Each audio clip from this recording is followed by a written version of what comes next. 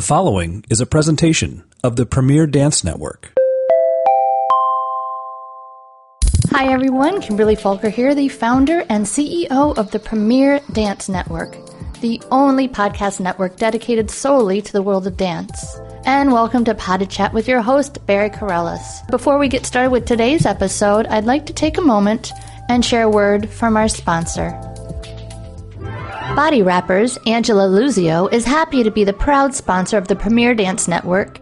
Body Wrappers Angela Luzio is known for its fine total stretch tights and Angela Luzio shoes.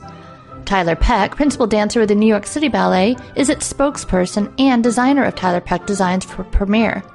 It takes a dancer who wears a leotard all day to know what is best in a leotard. So Tyler's beautiful original leotard designs fit perfectly, are ideal for class, rehearsal, or performance, and move well with the body and won't ride up in the back.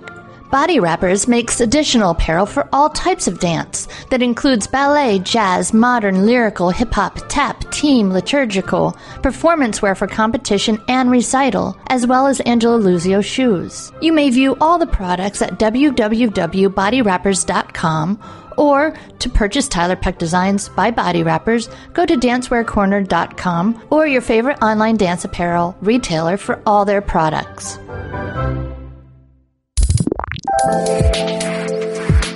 Hello and welcome back. Thanks for coming to chat.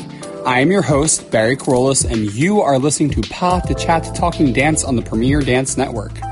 In this bi-monthly podcast, I candidly offer educational conversations and thoughtful analysis on all things dance. With my vast background as a director, choreographer, instructor, and dancer, I'm happy to share my 16 plus years of experience with you, whether you're a professional dancer or just listening in for an insider's look into our fascinating art form. So put your earbuds in, grab a cup of coffee, sit back, and let's talk dance. Hello all, and welcome back to Pod to Chat. If you think that I sound weird, I apologize. I think 2 weeks ago when I recorded the episode, I was beginning to come down with a cold, and this is one of the longest colds I've had in a long time. So for the past 2 weeks I've been recovering. I'm finally feeling better, but the last thing for me to really get back is my voice. So if you think that somebody else is talking today, it's me. But yeah, I'm just at the end of a cold, so hopefully I'll be able to keep my voice throughout the remainder of this episode. What's going on? It's a new school year for everybody. We're officially out of the summer season. Yeah, it's still summer for another week or so, but we are out of the summer season and we are starting to focus on the school year and starting to build our performance season, our school season, and all of that. I actually started the new school year with a couple of schools. So this year I am teaching at Greenwich Ballet Academy, and they're actually bringing me out twice a week to teach. It's been fun to see how they've been building their program there. It started with just 2 levels of contemporary dance to help, smooth out smooth out all those edges in that classical training for the students there. So I now have 3 levels there, and then I also work with the advanced students twice a week. So I'm really happy about that because I get to really dig in this year with them. I'm also teaching at Ballet School of Stamford. I teach ballet every Saturday there, and it's nice to return there. Other than that, I'm still at Broadway Dance Center, and I have my regular schedule of ballet classes every level of ballet. And if you want to see when I'm teaching, you are more than welcome to go to BroadwayDanceCenter.com and go to my faculty bio. And my schedule is always posted there. And then I post any updates on my social media. What else has been going on? Oh, fun things. There's somebody flying from Sacramento that is I believe the music director on a cruise ship, and they are looking to enhance their artistic abilities by studying dance. So they'll be flying out to work with me over the next week, which is cool. It's funny because when I first started teaching, I had to travel to schools and I was always working locally, and now it's fun to have people coming to work with me from around the country and the world. Yeah, what else? Other than that, this is exciting. Oh, I'm so excited to talk about this because I think I've sort of like mentioned it before, but I never actually, or I mentioned like kind of what was happening, but I didn't really straightforward talk about it, and I can now because the October issue of Dance Magazine is starting to circulate. They always send it a few weeks before the actual date of the volume. So for the October issue, I am featured in the column The Conversation. And I wrote the article and it's about my work. It's actually called Dollars and Nonsense. And Dance Magazine approached me back in June to be a part of this new column, which was super exciting. The first person to write for this column, this is only the third month that it has existed. The first person to write for it was Julie Kent, the director of Washington Ballet and former ABT star. And she was talking about being honest with your dancers as a director. And yeah, I'm just so honored to have my writing and my work in there, and there's some pictures, and it's very exciting. So if you have a chance, if you don't have a subscription for Dance Magazine, go to your local store. You can even get in contact with them and check it out. I talk about the debt that I incurred quietly while I was transitioning from performing to teaching over the 3 to 4 years that I was going from performing into full-time teaching. So go ahead and have a read of that. They'll probably post it online at some point too, and I'll share that on my social media. So yeah, that was exciting. I'm really proud of that. All right, let's get on to today's episode. Let's see. Most people know the famous phrase from a song in the Broadway show and movie A Chorus Line, "Everything was beautiful at the ballet." I'm not going to sing it because it probably wouldn't be good. And then with my voice right now, it's just going to be really, really not good. It'll be bad. So I'm not going to sing it. But everything was beautiful at the ballet. And I'm almost always in agreement with this phrase. I love the ballet world. I love the stage. I love the magic of working alongside friends and community members to create a real-life storybook for thousands of audience members, multiple evenings a week. Beyond all of this, the culture of being in the ballet world is just so unique and fascinating. Our type of work, the way we work, the people we work with and their stories, and so much more. It's just really, really interesting. While there are many beautiful things about existing in professional ballet culture, as with most things, there is also a dark underbelly within our community. And unfortunately, part of that was exposed last week when Columbia University student, dancer, and model Alexandra Waterbury publicly denounced the actions of her ex-boyfriend, now former New York City Ballet principal Chase Finley. He was employed at the time, but when this news broke, he resigned from the organization. If you don't know what I'm talking about, the simple Google search will offer an array of international news articles and like feature spots on Good Morning America and local news. And it'll explain the unfortunate situation that has arisen. The short of it is that Chase is accused of sharing explicit sexual images and videos of him and Alexandra with his friends and colleagues without her consent. It honestly has been the biggest scandal to rock the ballet world since the acid attack on the director of the Bolshoi Ballet a few years ago. And while all parties are considered innocent until proven guilty, the immediate resignation from New York City Ballet by Chase Finley seems to speak volumes to the validity of Alexandra's claims. With all of that said, I'm not here to judge Chase. I'm not here to judge Alexandra. Chase and I, we're friendly, and I'm very sad that he is at the center of the scandal. And I've also met Alexandra a few times, and I offer her my fullest support.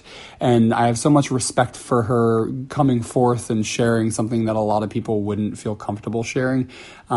So I have care for both of them, and for that reason, I'm not here to pass judgment or to pick sides, but this topic offers me a pathway to talk about an issue that I've experienced personally since the beginning of my career in dance, or all the way back to the beginning of my dance training, actually, not even just my career.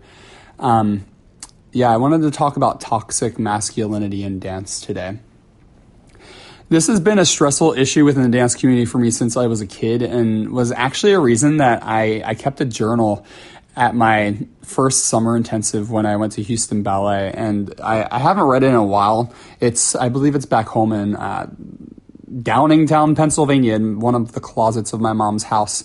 But it documented how excited I was to leave my local school that had no boys dancing at it, and to go to this major summer intensive where I knew there'd be dozens of guys. And I went there very excited, and then I was so disappointed and depressed because I wasn't really becoming friends with a lot of the guys because of their behavior and the machismo that they were giving off, this sort of like bravado to prove or to make up for the idea that people think ballet is effeminate. So I have a handful of things that I want to talk about on this topic because one of the conversations in a lot of the news that has come forth in this situation at New York City Ballet is that New York City Ballet may have been allowing a fraternity-like atmosphere where the guys were like sort of puffing out their chests sexually and trying to show how absolutely masculine that they were, to the point that it was demeaning to women, and that people weren't showing the respect for their colleagues and partners that you would hope that people would. And I know ballet dancers aren't like famous public figures. I mean, you have Misty Copeland and Baryshnikov. They're famous. But most ballet dancers are just ballet famous. So, but beyond that, we are still, as dancers, public figures. So, you would hope people that are out in the spotlight would be good representatives of our community.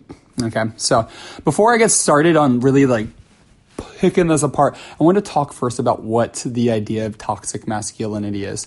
And I was looking online, and there's a handful of articles about this, and there's some that talk about it and very straightforward. There are others that say it's kind of what's the word? You know how everything gets PC'd? It's kind of, they say that it's unfair to call it toxic masculinity, but I'm just going to give you an idea of what people are saying it is. So if you go on Wikipedia, it's actually called hegemonic masculinity.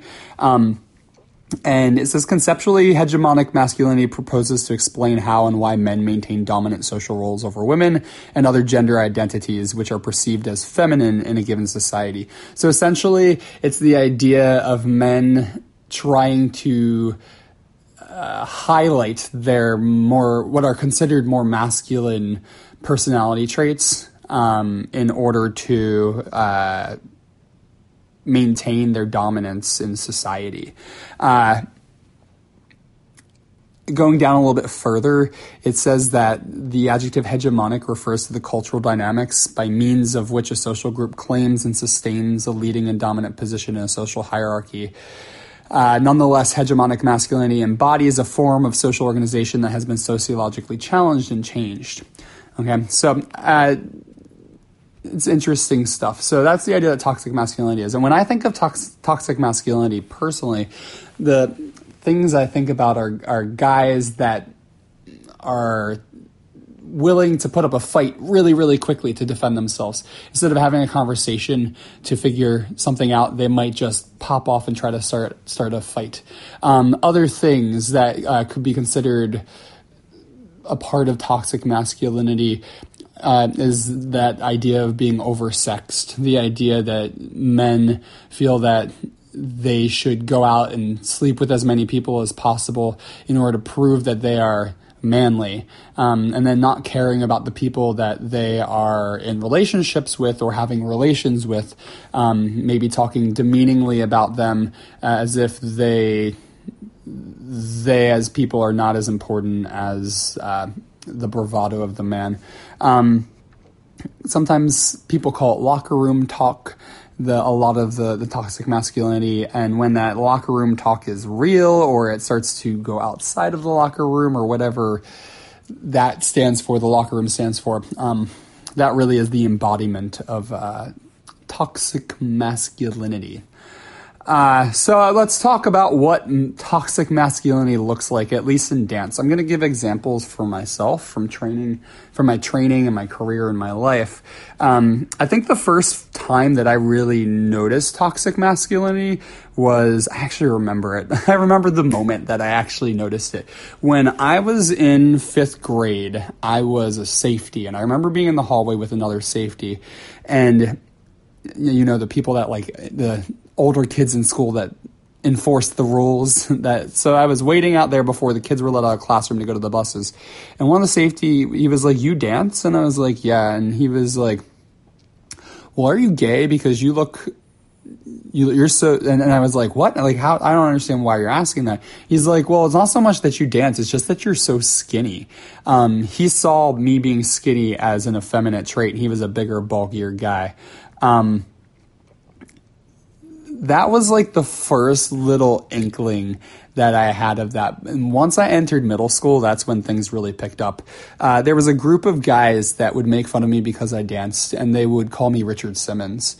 Richard Simmons, who helped so many people lead healthy lives. And yes, he was flamboyant, but he was inspirational and motivational. These guys would walk around school and they would call me Richard Simmons. And then, like, I would see them on the school bus and they'd be punching each other in the arms, and they would talk about these sexual things that they were doing, or they would talk about women, and but they would do it in a demeaning way. And I never felt like a part of that group, and it started to make me pull away. And that was around the time that I really mostly started hanging out with girls in school. And this is actually a common thing that happens with a lot of male dancers, especially gay male dancers. They tend to hang out with women because either the straight males or the gay males that are trying to defend their sexuality or their masculinity, they feel the need to always sort of be butting heads like animals out in a field, butting heads to prove like, or to sort of fight to see who's like ruling the roost. So yeah, that was my experience in middle school with toxic masculinity. I'm not going to go into all details because some of it's probably not stuff that I should share on here unless I want to get a mature rating on this episode, and I try my best to keep it away from that. But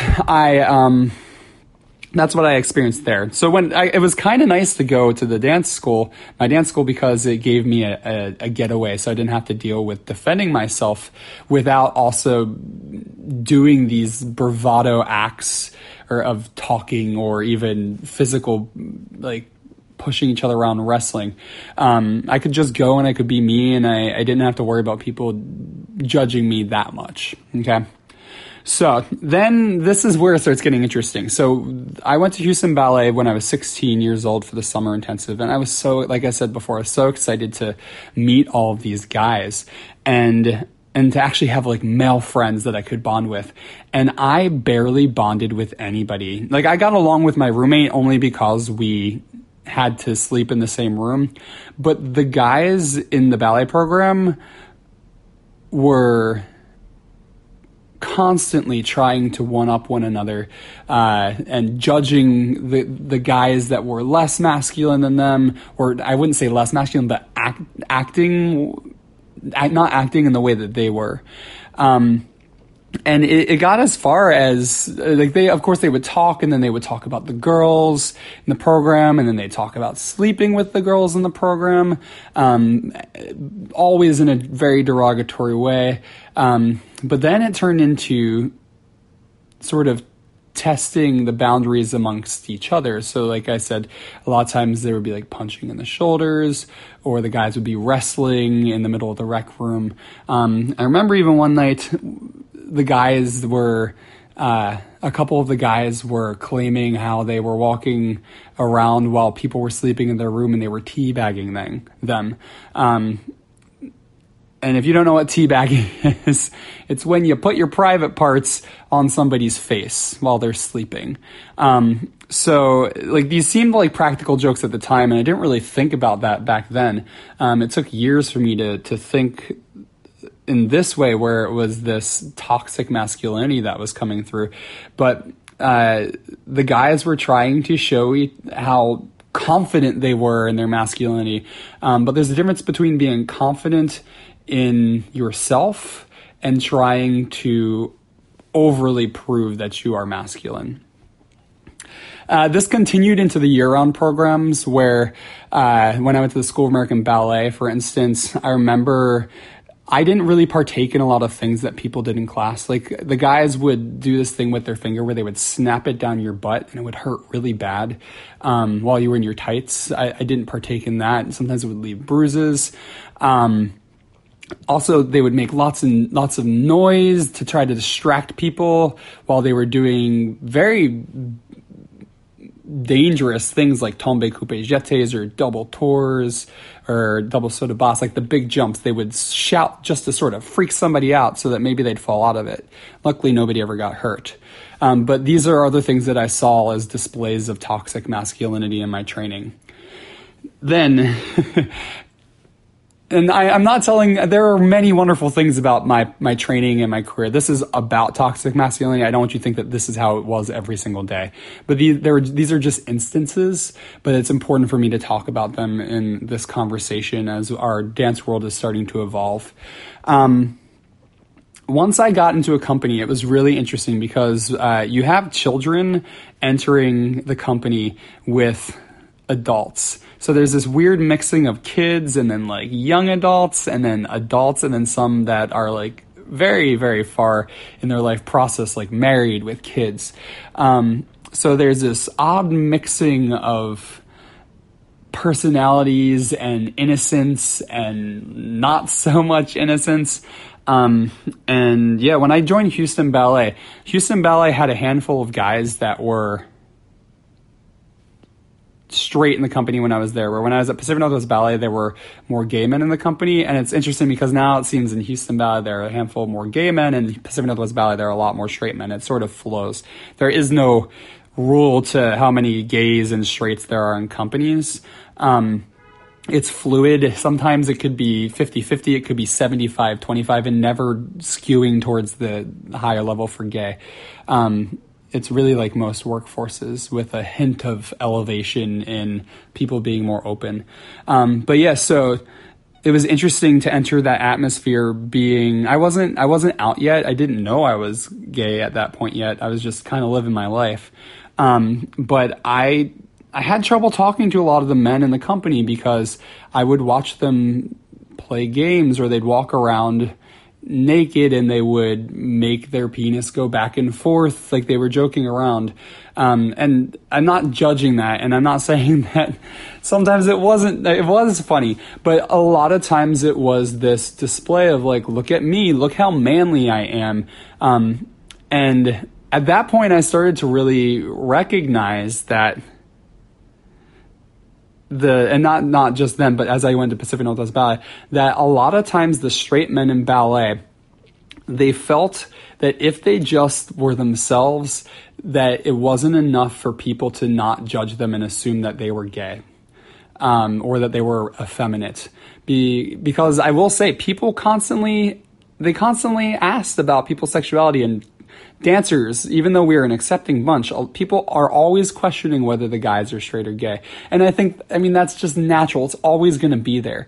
But I think that that's helped egg on that toxic masculinity, because the guys, in order to not even be a question if they were gay or straight, if they were straight, they would be super, super straight, and they would display all of the worst characteristics of masculinity to try to make sure that people didn't even question it.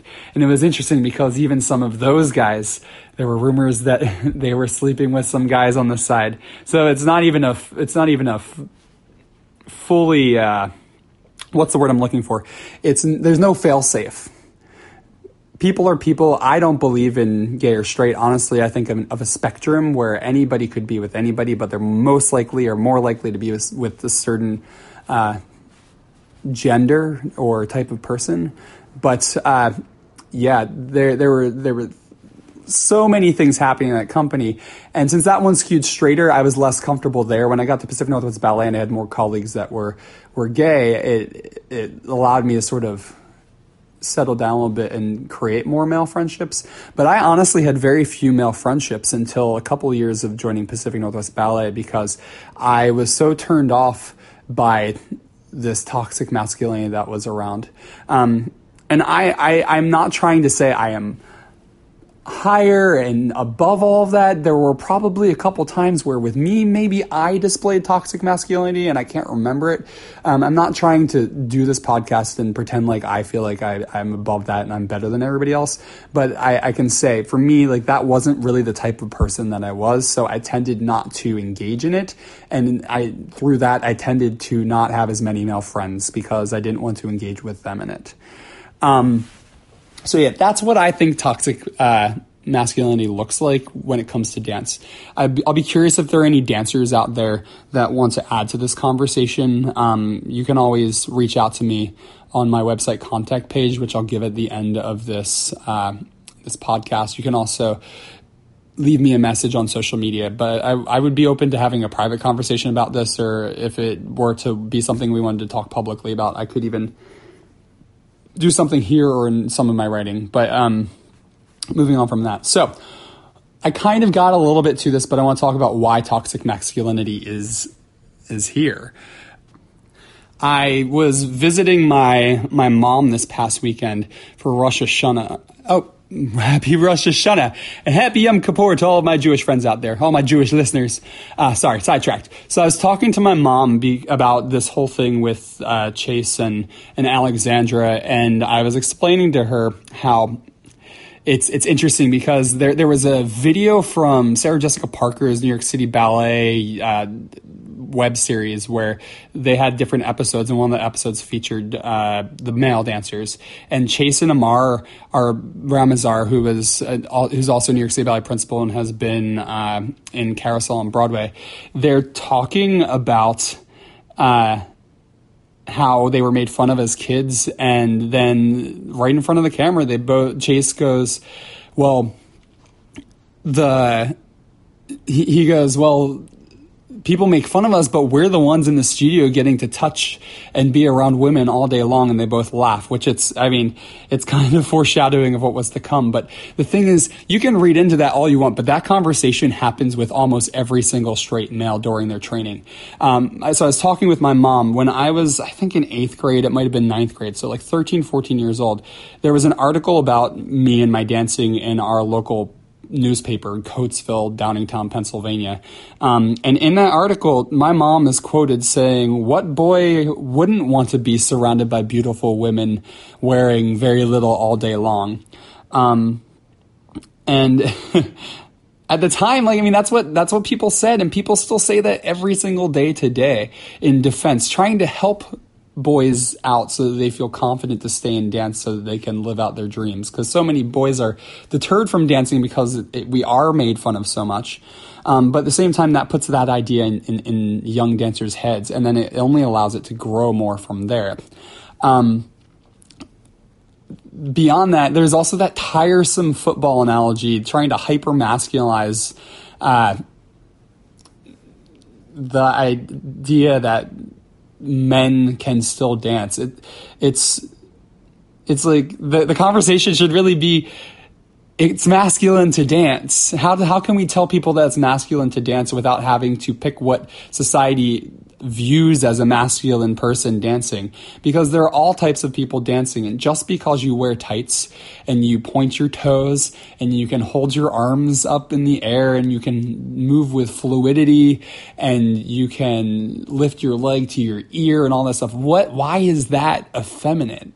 It doesn't make sense. But instead of teaching people about the masculine parts of dance, the idea of chivalry, the idea of lifting, the idea of athleticism, we sit here and we talk about being around about the joys of being around scantily clad women and the fact that really butch sports guys take ballet class to help them with their sports. That is the seed of the issue of toxic masculinity in dance.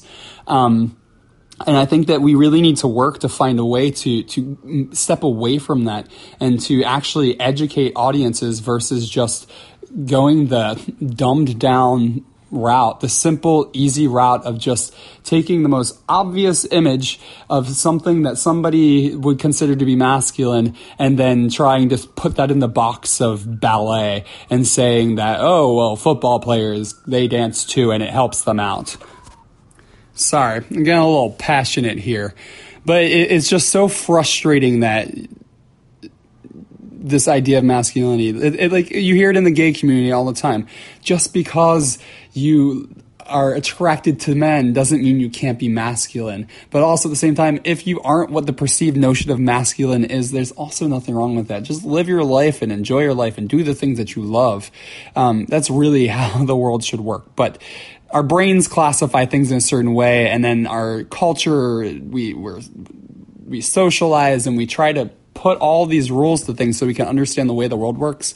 And this is just, I guess, the next step in that whole thing. So yeah, that's the beginning of that toxic masculinity, that breeding of toxic masculinity amongst guys. And then once the men that do continue dancing or go into pre-professional training, the bigger schools, or they go into companies, another part of the issue is how the community of accepting dancers makes assumptions about male sexuality. I remember when I first joined Pacific Northwest Ballet, I still wasn't out yet. And one of the principal dancers had a dancewear line, and I was looking at tights, and there was a pair that I thought was really cool. And I'll tell the truth. I was looking at them for like 10 minutes. And I wasn't going to buy them because I was afraid that the dancers, because I was new to the company, would just assume that I was gay, even though I wasn't even out yet.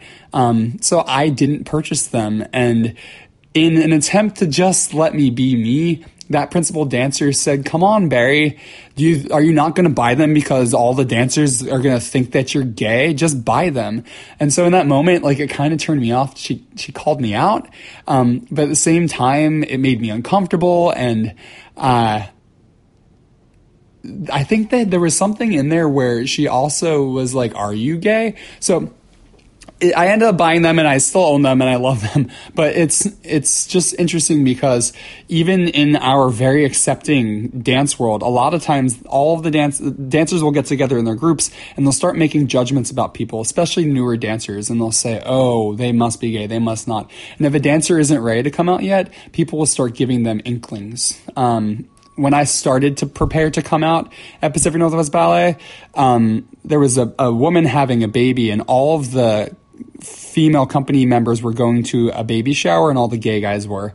And one of the male principals came up to me and said, "You know, they're only inviting gay guys to come, and you know, you are whatever you want, but you should come too." And it was pushy. So I felt uncomfortable because I felt like they were questioning whether I was gay or not, and that they were trying to force me to come out when I wasn't ready to yet. So I think what happens is, as the dancers talk and mingle, as word starts to get around, are they gay or are they not? Oh, they are gay, but they're with a girl. That starts to make the men that are straight feel the need to be even more this idea of masculinity. So there are multiple reasons why I think this toxic masculinity is there in our dance world. The question is, how do we resolve it? Because there's always going to be a bit of it there. Does it start with changing the ways that we support young dancers to allow them to feel safe and comfortable to train and do what they love?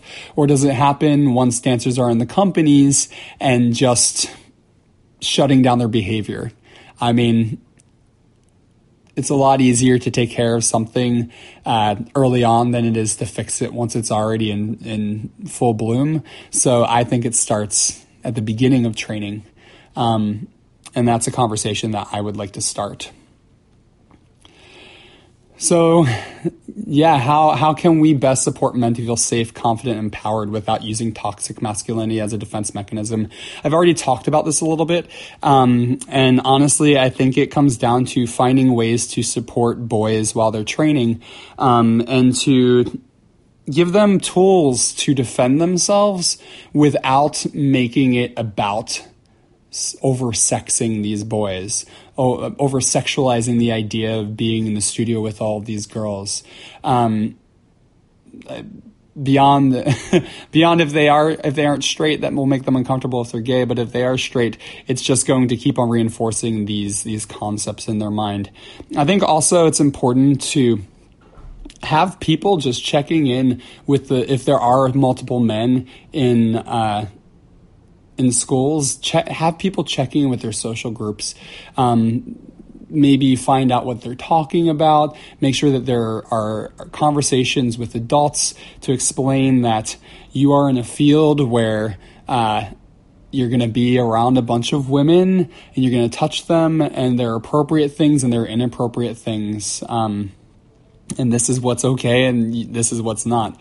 It's kind of like the birds and the bees. Some parents, they completely avoid the conversation. Some parents go too far into it.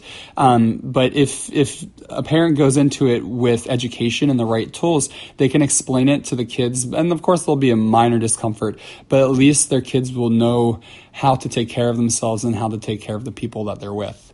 So I think that that's the best way to support it. I think as we grow older, it's more challenging, but I do think that it is possible. And I think it's really just letting men know that it's continuing the social shift of letting men know that it's okay to not embody all of these super uber masculine traits.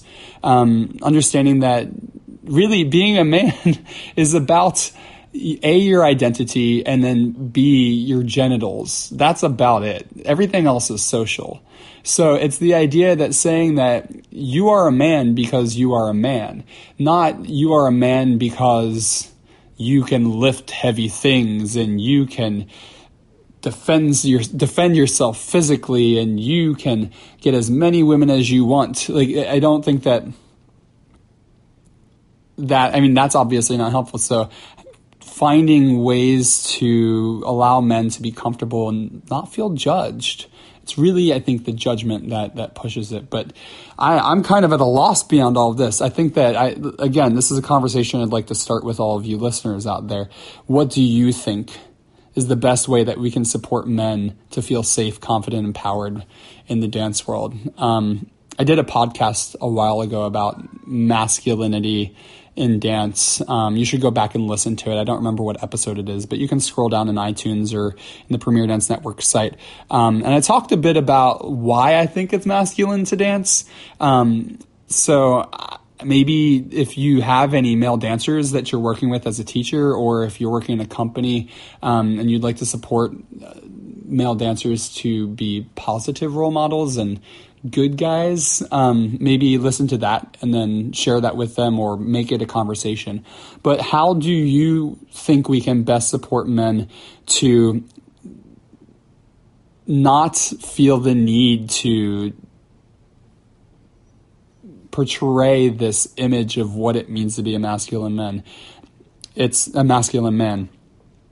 I just find it so interesting because the idea that most people see dancing men as less masculine or effeminate, and the men, some of the men, straight men that are in companies are actually some of the most masculine, or going further into that toxic masculinity. So yeah, it's just very fascinating to me. And I wanted to make sure that I talked about this because it was very relevant. And again, I don't want to say too much pertaining to this lawsuit. Again, I'm a very big supporter of Alexandra Waterbury, and I hope that some of these claims aren't true, but it seems right now the events wouldn't have come out the way that they have if there wasn't truth to her claims. And if you are listening, Alexandra, or if I see you around Columbia or around the city, I want to let you know that I do support you. I'm not going to touch upon this very much more at the moment. Maybe at some point in the future I will. But yeah, I'm glad that this horrible situation has at least allowed me to talk about a topic that I think is very important to start a conversation on. So let me know what you think. I'll give you my information in a second so that you can add into that conversation and tell me about things that you've experienced, or tell me if you have ideas on how we can work with this, or if you think that I'm completely wrong or if I'm completely right. Let me know what you think. All right. Well, this has been a very different episode for me, but this is Pod Chat Talking Dance, where I get to talk about all things dance. So I'm glad that we can talk about things as frivolous as fun things in the dance world. We can talk about very, very deep, important topics as well. I hope that you are enjoying this content. So with that, let's put an end to this episode. I hope that you enjoyed this week's episode of Pod Chat Talking Dance. If there are any topics you'd like to hear me talk about, please feel free to reach out to me via my website contact page at www.barrykerollis.com. Again, that's www.barrykerollis.com. You can also reach out on there if you'd like to become a sponsor for our podcasts or to book masterclasses in ballet or contemporary technique, for choreography or speaking engagements. I hope you enjoyed listening in and talking dance with me. If you enjoyed this chat, please feel free to share, rate, and review our podcast on iTunes. Every bit of extra visibility helps keep these podcasts running. And if this didn't fulfill your dance fix, check out my sister podcasts on the Premier Dance Network. New hosts from your favorite dance companies are being added monthly. If you want to connect with me to see where I'm choreographing, teaching, and what I'm doing in my everyday life, you can follow me on Facebook, Instagram, where my name is B. Kerollis, or Twitter at Bariscos. Also, be sure to subscribe to my blog, Life of a Freelance Dancer, which is archived, and I wrote on there for 5 years about freelance dancing and independent contracting. Oh, and I have another blog. You can find that at dancingoffstage.wordpress.com. Again, this is Dancing Off Stage, and you can read about the post-performance careers of professional dancers there. I also have a YouTube channel if you'd like to check out my choreography, and you can find that by going on youtube.com, going in the search bar and putting B. Kerollis. That's B with my last name. Thanks for listening in to Pod Chat. I hope you return in 2 weeks from this Friday to talk dance with me. And remember to go out and support your local dance scene.